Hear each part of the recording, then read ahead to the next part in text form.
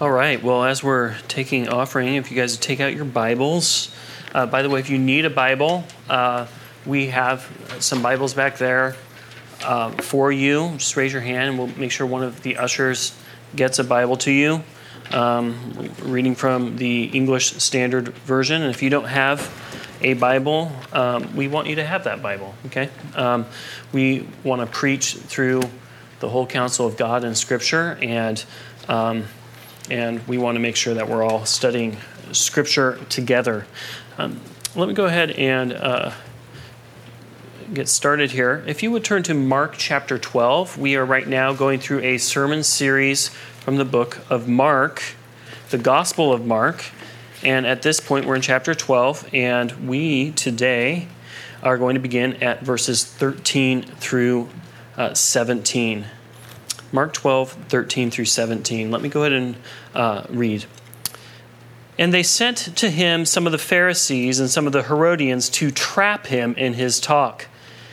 And they came and said to him, "Teacher, we know that you are true and do not care about anyone's opinion. For you are not swayed by appearances, but truly teach the way of God. Is it lawful to pay taxes to Caesar or not? Should we pay them or should we not?" But knowing their hypocrisy, he said to them, "Why put me to the test? Bring me a denarius and let me look at it." And they brought one. And he said to them, "Whose likeness and inscription is this?" They said to him, "Caesar's." Jesus said to them, "Render to Caesar the things that are Caesar's, and to God the things that are God's." And they marveled at him. Let's pray. Father, we ask that you would show us yourself and ourselves rightly as we study your word together. For those of us who have faith in Christ, would you mature us and strengthen us in your word? And for those of us who are searching for you, would you reveal yourself? In Jesus' name, amen. I want to tell you about a conversation that took place between my wife Laura and I and my dad and stepmom maybe 10 years ago. It was one of those heart-to-heart open conversations that you might have with someone who has a different religious background from you, but you care about them. And the conversation and trying to understand one another led to the topic of government and the role of government in religion. And my dad said this, I remember the words very clearly. He said, "The lesser peace must come before the greater peace." My dad and stepmom are part of the Baha'i faith, and like Islam, that religion strongly believes that the state is an essential mechanism for religious reform and renewal, that God will work through a world state to promote the religious teachings. In their mind, getting everyone to obey the laws in society through this government would inevitably lead to the greater internal spiritual change. Now, to me, this was a new idea. I hadn't really considered it, and it wasn't a convincing idea. Growing up in America, I was I strongly felt that the government and the religion were two separate spheres. And while at this point I couldn't really present a strong argument for this, it simply felt right. And I had assumed wrongly that this was the case in most nations in the 21st century and in most religions. And other than that, I hadn't given it much thought. But clearly my dad had a different vision. Codified in his religious teachings, he thought that the Baha'i faith had a superior understanding of what Christians didn't even seem to care about or think about, for that matter. And so he viewed my understanding of the way that the state and religion ought to ultimately work together as God meant it to be, as being some unclear watered down. And at the time, I probably was unclear and watered down about it. But in study, I realized that the Bible has a lot to say about this topic. And the passage that we're reading today, I know you think, oh, great, another sermon about taxes. No, just kidding. The reality is that, this is not just a sermon about taxes. This is a situation that happened, a vignette in the last week of Jesus' life here on earth that deals with taxes. But this scene represents really what is a watershed event that would reverberate through centuries and really clarify some new ideas about the relationship between the political sphere of the world and the church. And so for that reason, that should be significant to us today because we're called to give an account for our faith. So in order to understand this passage, I want to make sure we spend some time on the context, and then I'll move through the outline. Now, we don't know the exact timing of this scene, but we do know it's on the Tuesday of Passover week. Jesus just previously, we can assume, had given this scathing parable that was very, not veiled at all, very pointed against those who were going to kill him. And he would be teaching on Solomon's porch outside of the temple, and inevitably crowds would have gathered. He obviously had no problem challenging ruling authorities, and they come to him with this kind of attitude where, we're going to get you. What's going on this week as Passover week, there's a lot of power in Jerusalem. It was the spiritual center of the nation, and under Rome, there was a lot of political power there too.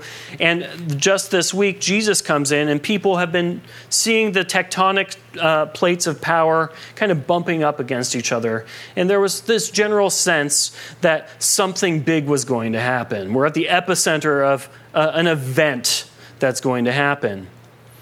People are talking about Jesus. They're talking about the message, the gospel, the kingdom of God. And those who have current power, we've seen as a theme in Mark, are a little bit concerned about this, to say the least.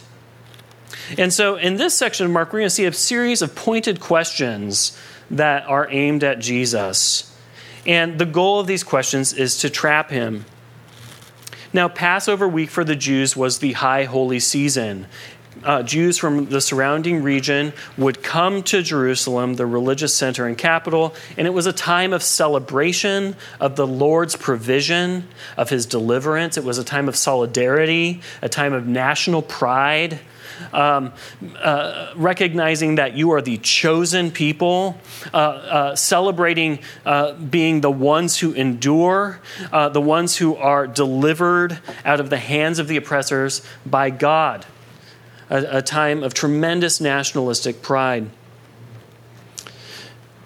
And in this context, all these people are coming to hear Jesus. Curiously, there are two groups that are interrogating Jesus here, representing two separate powerful parties. We've seen the Pharisees, and we know who they are. They're the religious elite. They call the shots. They're basically the judge and jury for any kind of infraction that might be legal or religious, because those things were in many ways the same. And they are not a new group to Jesus. The Sanhedrin, the ruling council, probably sent these guys. But then there's a separate group. They're the Herodians. And these people were essentially the lapdogs of King Herod, who was the puppet king. He was the sellout to the Romans. He had gained wealth and influence, and so did his father, Herod the Great, by being obedient to the Roman Empire. So you have the faithful religious power center, and then you have the turncoats. So it would be a mistake to say that these two groups were in any way sympathetic to one another. The Herodians were members of the cultural zeitgeist at the time, the Roman Empire. And then, of course, they would have followed the dictates of Herod. Herod Antipas actually spent time in Rome. He wore a toga, right? And he ate Roman food, and he just loved all things Rome. And he had amassed tremendous wealth, and so had these guys. There's really just one thing they had to do, and that is make sure that you keep Tiberius Caesar happy. Tiberius Caesar at this point was nowhere near the region. He was in southern Italy off the Amalfi Coast on an isle called Capri. They make juice for children.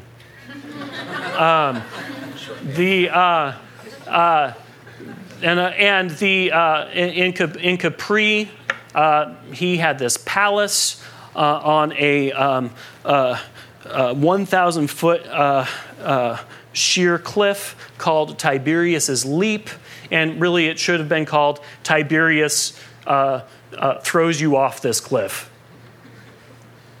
I mean, he was ruthless. I won't go into detail because it's disturbing, and you can't unthink the things that he did to people. So you had to keep Tiberius happy, and these people were happy to keep him happy because they could exact taxes from the people, and there hadn't been a revolt in several years. But here comes Jesus, and, well, Jesus comes into town, and what are people saying? They're saying, Hosanna, blessed be the one who comes in the name of the Lord. Or as Mark put it in chapter 11, verse 10, blessed is the coming kingdom of our father David. Hosanna in the highest. Well, if that's not a potential threat, I don't know what is. So the Pharisees and the Herodians choose in this situation to embrace the political maxim, the enemy of my enemy is my friend. Both these groups wanted to maintain stability. They both had power. It may have not been divided equally. There would be some resentment, but they recognized a common threat. The question they asked Jesus, right? It's a little bit of a letdown. They say, we know that you're a great teacher who speaks true. Should we pay taxes to Caesar? Right? Should I fill out my FAFSA form? You know, it sounds pretty irrelevant at first glance, doesn't it? It's not irrelevant at all. It's a very important question, okay? And I want to give just a little bit of background of why that question is so important. How this is a real trap. Is it lawful to pay taxes to Caesar or not? Should we pay them or should we not? This was a very loaded question. We come from a no taxation without representation nation. And because of this, we might assume, hey, I have some solidarity with these Jewish people here. But the reality is the Jewish antipathy towards taxation was so much deeper than ours. Taxes were a means of control, and they caused a ton of poverty. Rome exacted its official tax through the poll tax, where every male in the region had to come and pay some money, and it also served as a census, so as a way of really controlling and knowing who people were, where they were, and keeping tabs. But then you had the local magistrates and rulers, Herod the Great and Herod Antipas. They bled their people dry. They oppressively taxed such that money and even food were scarce things to rural people. If you lived in a rural region like Nazareth in Galilee, for instance, you would probably be eating at a level of subsistence. Every year when you did harvest crops, you would have to go to the marketplace in the city, and there was a great city that the Herods built called Sepphoris. And it was, you ever been on the 5 and seen that place called the Citadel? That's what this place was. I mean, it was, minus the giant TV screens. It was a fortress, a walled city. And it was a tremendous homage to Herod. And so that city, no surprise, was built from tax revenue. And you would have to go trade there because there's a marketplace in that city. And farmers would bring their crops to market, but of course, in selling it, they would be heavily taxed. And as we know, tax collectors then would maybe add their own premium to the tax. And then if you happen to go to the temple too, you would pay a temple tax. And that temple tax couldn't be paid in Roman coin, had to be paid in shekels, and so there would be an exchange rate on that. Jesus would be well aware of all these oppressive taxes and fees that many of the Galileans suffered under. And the people coming to Jerusalem during Passover would simply, this would be on everyone's mind. Probably everywhere they turned, they had to pay some sort of tax. Jesus, growing up, would have known so many of these rural people, these farmers. Jesus' family actually is probably a little bit more lucky because his dad was a carpenter. So he didn't grow food, and so that food wasn't taxed. There wasn't a service tax at the time. And so it's probably the case that Jesus' family was, by no means certainly rich, but more well off than most people. Jesus would remember that excessive taxation triggered a major event in his childhood. AD 6, there was a zealot named Judas of Gamala. And he went from town to town preaching a message of sedition and refusal to pay the unbearable taxes of Rome and its puppet government in Jerusalem. And Judas of Gamala, he actually raised a little army of common peasants, and it was enough to draw the attention of Herod Antipas, who ordered him dead. But they were in a Roman region, so it was most likely Roman soldiers who killed him publicly, and as an example, most likely by crucifixion in front of his own people, the Galileans, including people from Nazareth. There's a very good chance that people Jesus knew growing up witnessed this crucifixion. Jesus may have witnessed this crucifixion. The Roman message was clear, and it would not be until AD 66 that we'd see another political uprising, the Great Jewish Revolt, where the temple, as Jesus prophesied, would be destroyed. So here you have this situation where all these simply dressed religious pilgrims are coming to Jerusalem. They don't have much money. They've probably spent many of their resources just coming to this place to celebrate Passover. And they'd paid immense taxes their whole lives. And so wondering what Jesus is going to say about this matter, it's not just a kind of a small issue. So here you have the common people dressed commonly. You would have the Pharisees dressed in their finest ceremonial robes with tassels galore, dressed for the holy days. Those robes, of course, purchased from proceeds of a temple tax. And then you would have these other people, the Herodians, who would be dressed in fine linens and some even Roman togas, also indirectly paid for by taxes. And so they say Jesus doesn't judge on appearances. Well, appearances, even in this group, there would be really obvious that some people are benefiting from others.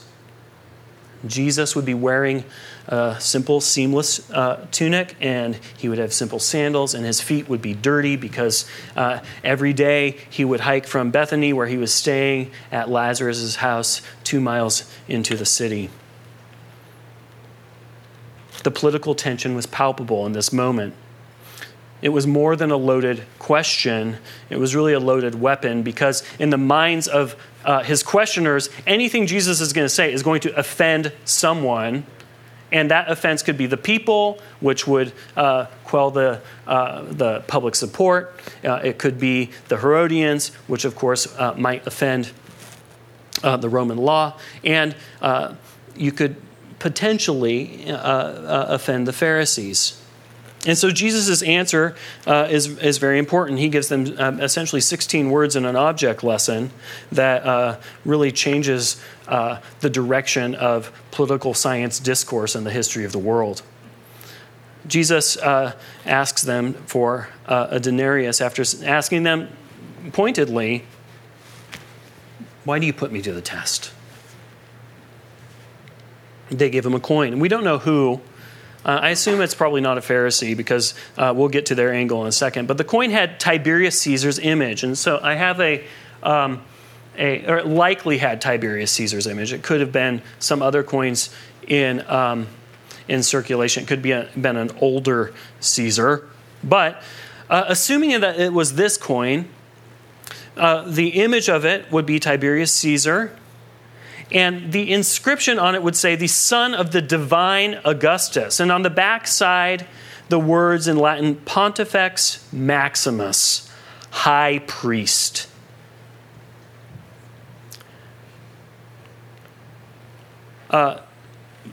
Here's what the Pharisees anticipated. The second commandment in God's law is very clear. Thou shalt have no other gods before me.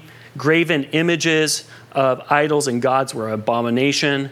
To affirm the validity of this coin was a tacit affirmation of deity and religious superiority. But Jesus had clearly seen their trap. His short answer is a profound new revelation about the very nature of government and religion and how they mix. Fundamentally, Jesus' answer clarifies a few things for us today. It clarifies our own, today, 21st century American Christians, our own obligations, what we owe and to whom we owe. The first thing I want to point out, and now we're in our outline, is that we owe something. Jesus' 7-word response about what we owe Caesar is important to our understanding of the role of government. The first thing we can conclude is that we owe something. I mean, at face value, pay your taxes to the governing ruler. He doesn't say, enjoy paying your taxes to the governing ruler, but still pay your taxes, okay? But why? Well, what can we conclude beyond that simple fact? Well, the reality is that it is an affirmation that government and governance is part of something God has established. And we can go several places in Scripture to see examples of this. But I want to go way back to the beginning in Genesis chapter 1, if you'll turn there with me, and go to verse 28. We're going to be in Genesis chapter 1 in a few places. But here we are in the Garden of Eden before the fall of man. So this is mankind in the state of the way things were supposed to be before sin entered the picture. It says, and God blessed them, and he said to them, be fruitful and multiply and fill the earth and subdue it and have dominion. And then it talks about all the natural resources, plants and animals and fish that they would have dominion over. This is in the context of God's blessing them. Part of what God has designed and inaugurated in this is that we are supposed to have stewardship and, to use a maybe stronger word, dominion over earth such that we subdue it, that we use the resources to create. Now, in Genesis 1, we see Adam and Eve, and as we move through Genesis, we see a family, and then very quickly we see this same mandate, this blessing to subdue and have dominion and to organize the world in a particular way begins to take forms of larger groups of people, from families to government. And this is in the very nature of who we are. We are creative, we are organizers, and God established this aspect of human nature. Authority and governance are given to us as aspects of our nature. Using the resources to multiply ourselves is part of that. And we don't need to look far in the real world. Every society has some form of government, whether it's a tribal society in Papua New Guinea or if it's the People's Republic of China. The alternative is anarchy, and cultures that embrace anarchy don't tend to last very long. In short, authority and governance are the things that God has instilled in our very nature. But he doesn't stop there. He doesn't merely stop with, I created it in your nature to govern, and then we would see that in some corporate iteration in governing. We see that he does more. We see that God has authority over all governments. If you turn to Romans chapter 13, this would be a great grace group passage, verses 1 through 7, to consider. I'll just read the first few verses. Romans 13, 1 and 2, it says, "Let every person be subject to the governing authorities, for there is no authority except from God. And those that exist have been instituted by God. Therefore, whoever resists the authorities resists what God has appointed. And those who resist will incur judgment." God is over all governments. He has instituted governments. And so we owe, as subjects of a government, we owe the government something. Now, I imagine a lot of you have some legitimate questions that are popping around in your mind right now. Okay, for instance, what about oppressive governments? Are we to obey them too? Are Jesus in his words and Paul in his words saying that we ought to obey oppressive, evil governments? Well, to answer this, let's just look at the government that Jesus and Paul lived in. Rome subjected, enslaved, and oppressed people. Caesar, in this case Tiberius, was violent and cared not for human life, and a lot of people didn't either. The Roman government was responsible for the most unjust act in history, killing Jesus Christ. And they killed most of the apostles too, in humiliating and in violent ways. And yet Jesus says, pay your taxes. Now, Jesus is no dupe here. He doesn't have a Pollyannish view of, well, maybe they're really a good government. No. Paul and Jesus and the apostles, they know that governments can be responsible for horrible injustices. They know that the essential problem is human pride, and we tend to take the power we have and overreach, and governments do that too. Jesus has predicted his own death 3 times. He sees all the pieces on the board. He knows where he's going. He knows the major moves that will take place. But he also has something else that no one else listening to him has. He has the end game in mind. He knows that in 3 days from now,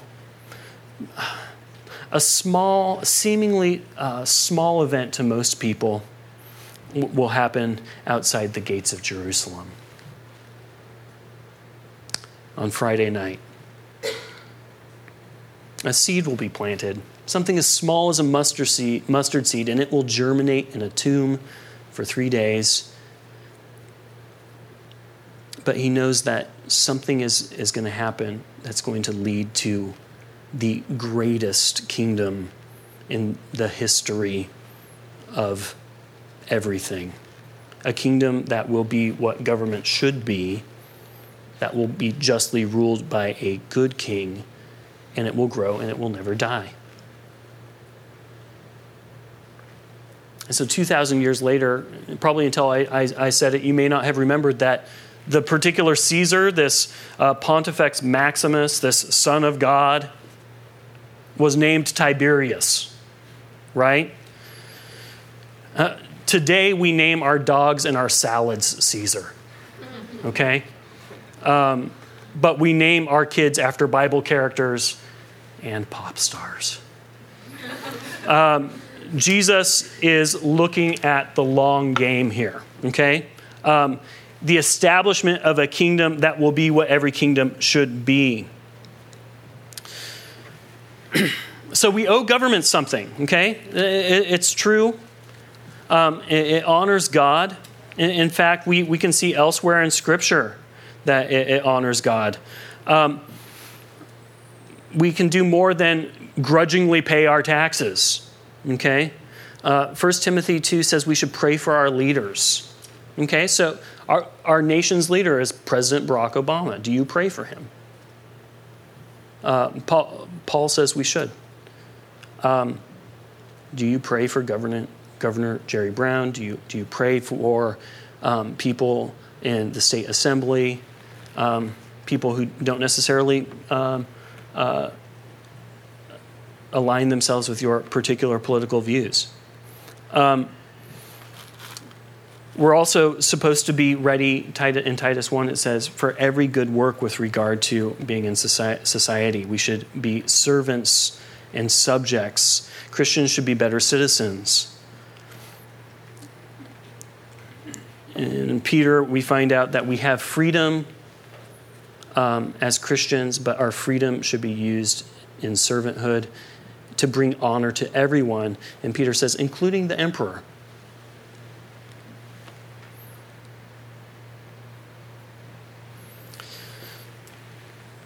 Guys like Paul can be imprisoned, stoned, tied to whipping posts, exiled, shipwrecked, and still say, pray for your leaders, because he, like Jesus, sees the long game. He knows that God's hands aren't tied when it comes to governments. Think about it. Jericho built walls. God tore them down with a parade. Joseph was a slave in godless Egypt. God used that pagan nation to feed his own people. God's own people strayed from him, and God allowed Babylon to come in, and there was this great exile. And then God used another foreign leader, Cyrus of Persia, to go and free those people. So when I imagine Jesus answering this question and holding up this coin and saying, render unto Caesar what is Caesar's, I just imagine cinematically Jesus has the coin between his thumb and his forefinger and just kind of flips it back at them. Give them what's theirs. There's something bigger here. Jesus could have stopped there, but he needs to finish his thought because he has much more to say than that. And he wants to point to something much bigger and more important than merely whether or not you should pay your taxes. He wants to point to what we ultimately owe, and that is that we owe everything. And the way he does this is by comparison. He does not complete the comparison here, but he says, whose image and likeness is on this coin? We'll pay that back to him and give to God what is God's.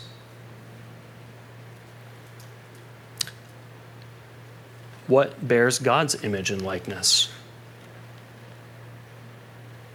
You do. I do. Go back again to Genesis chapter 1. And this time I'm going to just back up one verse. Verse 27. So God created man in his own image. In the image of God he created him. Male and female he created them. Jesus points to an important truth here. The truth that we humans bear a unique place in God's created order. On one level, God owns everything. He created everything. The Bible says Jesus created everything by a word of his power. So there's kind of the one general sense, created everything, but we have the image of God. The image likeness. What kind of people have the image of other people? Children. Right? We have the image of God in a unique relational way, and we owe everything to him. At least that's what Jesus' teaching points to. Okay, so let's just say, okay, great. I have the image of God. What does it mean to render myself to God? I mean, that's pretty abstract, right? Well, the reality is that God's entire law tells us what perfect obedience to God looks like. But there's a problem. If you turn over to Romans again in chapter 1, verses 21 through 25, it says, for although they knew God, they did not honor him as God or give thanks to him, but they became futile in their thinking, and their foolish hearts were darkened. Claiming to be wise, they became fools and exchanged the glory of the immortal God for images resembling mortal men and birds and animals and creeping things. Therefore, God gave them up to the lusts of their hearts, to impurity, to the dishonoring of their bodies among themselves, because they exchanged the truth about God for a lie. And they worshipped and served the creature rather than the Creator, who is blessed forever. So we owe God everything. His very image is stamped upon who we are at the deepest level of being. And we have worshipped other things. And it's the story of sin. We owe him our lives, but because of sin, we rejected him. And so what did God do? He sought a people that he would make holy. He entered a covenant with them. What did they do? In sin, they worshipped other things. They rejected him. So God gave them his law so that they would know. He gave them ways to repent and pay for their sins. But they, again, rejected him. And then he gave them judges. And because they wanted them, kings. And when they continued to reject him, he sent prophets to warn them, to call them back. And we continued to reject him. And God's story is one of relentless pursuit to claim that which is his own people. And not just the Jewish people, but as we learned last week in Eric Twisselman's sermon, all peoples.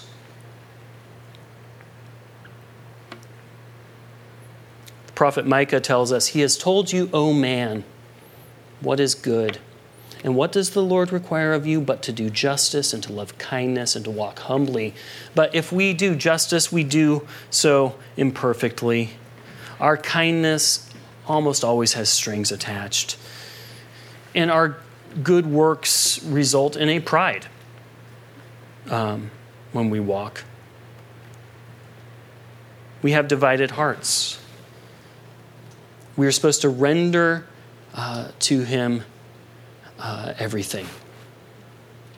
We're made in his image likeness. You know, it's interesting at this point, we set a real big bar here. We must be perfect in order to, that's what God deserves, is our perfect obedience. You know, a lot of religions in the world might say, prefer point one, we owe God something, right?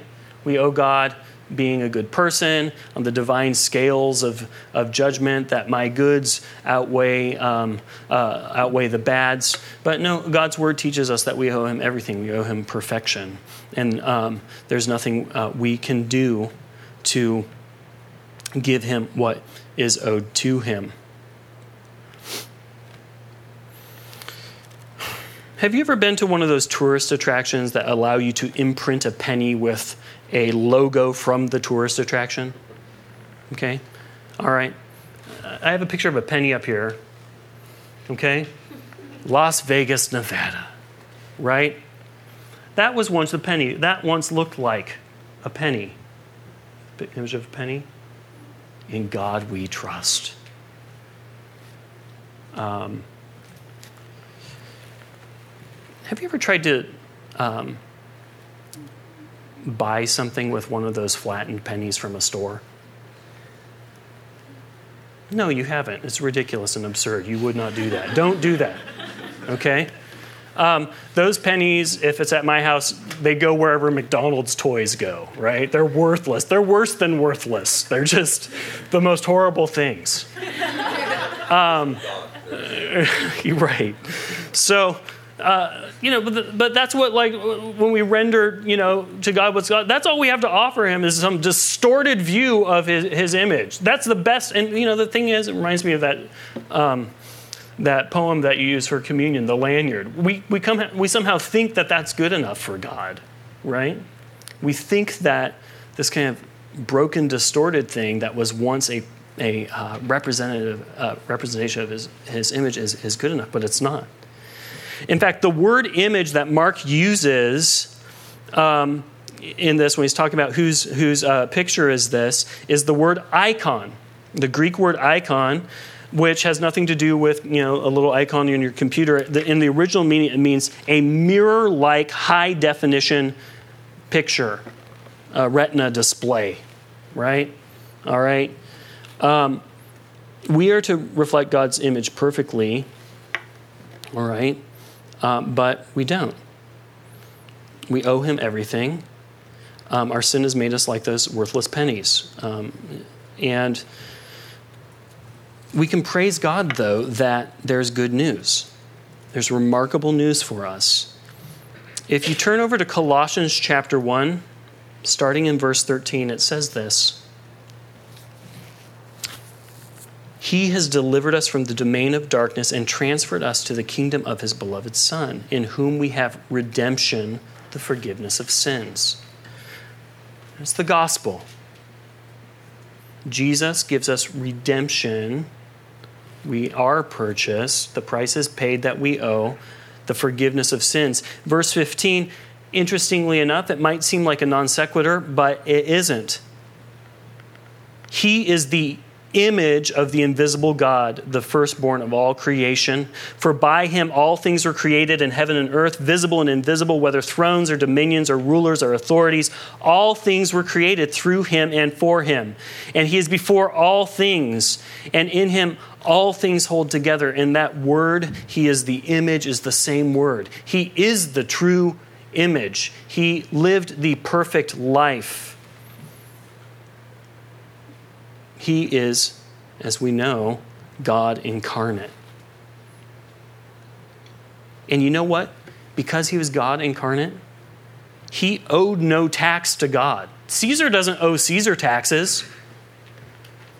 God doesn't owe himself anything. I know we talk that way. Oh, I owe myself a dessert tonight or something. That's not what's going on here, okay? Jesus doesn't owe anyone anything. He doesn't owe taxes. He didn't need to pay our back taxes. He paid our ransom. He is the perfect image of God. In him we have redemption and the forgiveness of sins. And because of this, we owe nothing.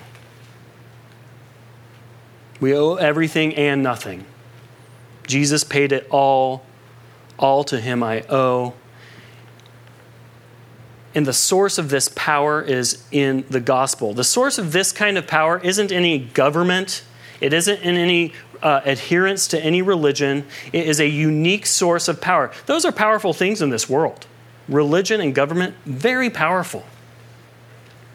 But the source of this power, as we see in 1 Corinthians chapter 1:18, Paul says, "For the word of the cross is folly to those who are perishing, but to us who are being saved, it is the power of God." This conversation, this question they brought Jesus, they thought they asked him the toughest question in the world. Jesus is thinking, why are you guys even thinking about this issue? God is building his kingdom. And I'm going to provide a way for everyone, no matter how tarnished and distorted you've made the image of God. I'm going to make you right. As an application, if you're a believer, I really want to encourage you. It might be the case in recent months that you've been disheartened by the direction of our culture and the choices of our government. Okay? I want to encourage you, strive to be good citizens and be subject to a government even if you disagree with it. Pray for your leaders, pay your taxes, contribute to society in meaningful and enriching ways. As the law, since we're a government by the people, I think it's a good thing to participate in government. Vote your conscience.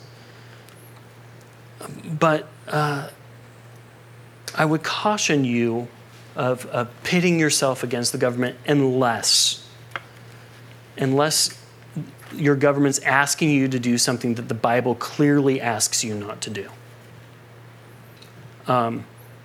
We can look at the book of Acts. Having received word from Christ, a mandate to go to all nations and preach the gospel, well, we can see the apostles are told, don't preach the gospel.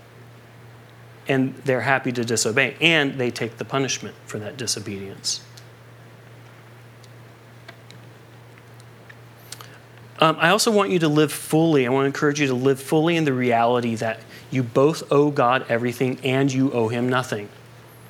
And Christianity is unique in this way. There's nothing to work off. If you merely think you owe God everything, that lends itself to legalism. And if you merely think that, well, I owe God nothing, that can lead to, big fancy word, antinomianism, kind of disregard for the weight of the law, and purpose of the law, and the consequences of the law. But I just want to encourage you, be Christians who live in both those places. And if you live in both those places, I think that results in tremendous gratitude. The awareness that I owe everything to God and that I owe nothing. How great. Now, that message is for you if you're just exploring Christianity now, too. We want you to know that, but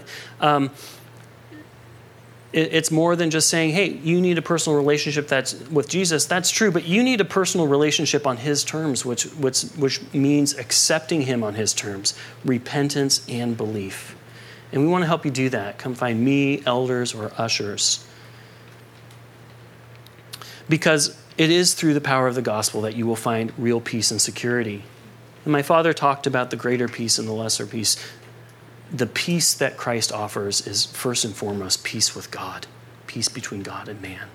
But in this world, that peace extends into the world where we live as living sacrifices, being good citizens, and striving to honor God. Secure through the atoning work of Jesus. Let's pray. Lord, I know that's a lot to think about. I thank you, Father, for your Spirit's work in our hearts, Lord. Help these things sink in, Lord, and help us to be more grateful as we go out into our week and this world and this place you've put us, Lord. We know you're sovereign over creation, over nations, and our own lives, and we trust you because of that. In Jesus' name, amen.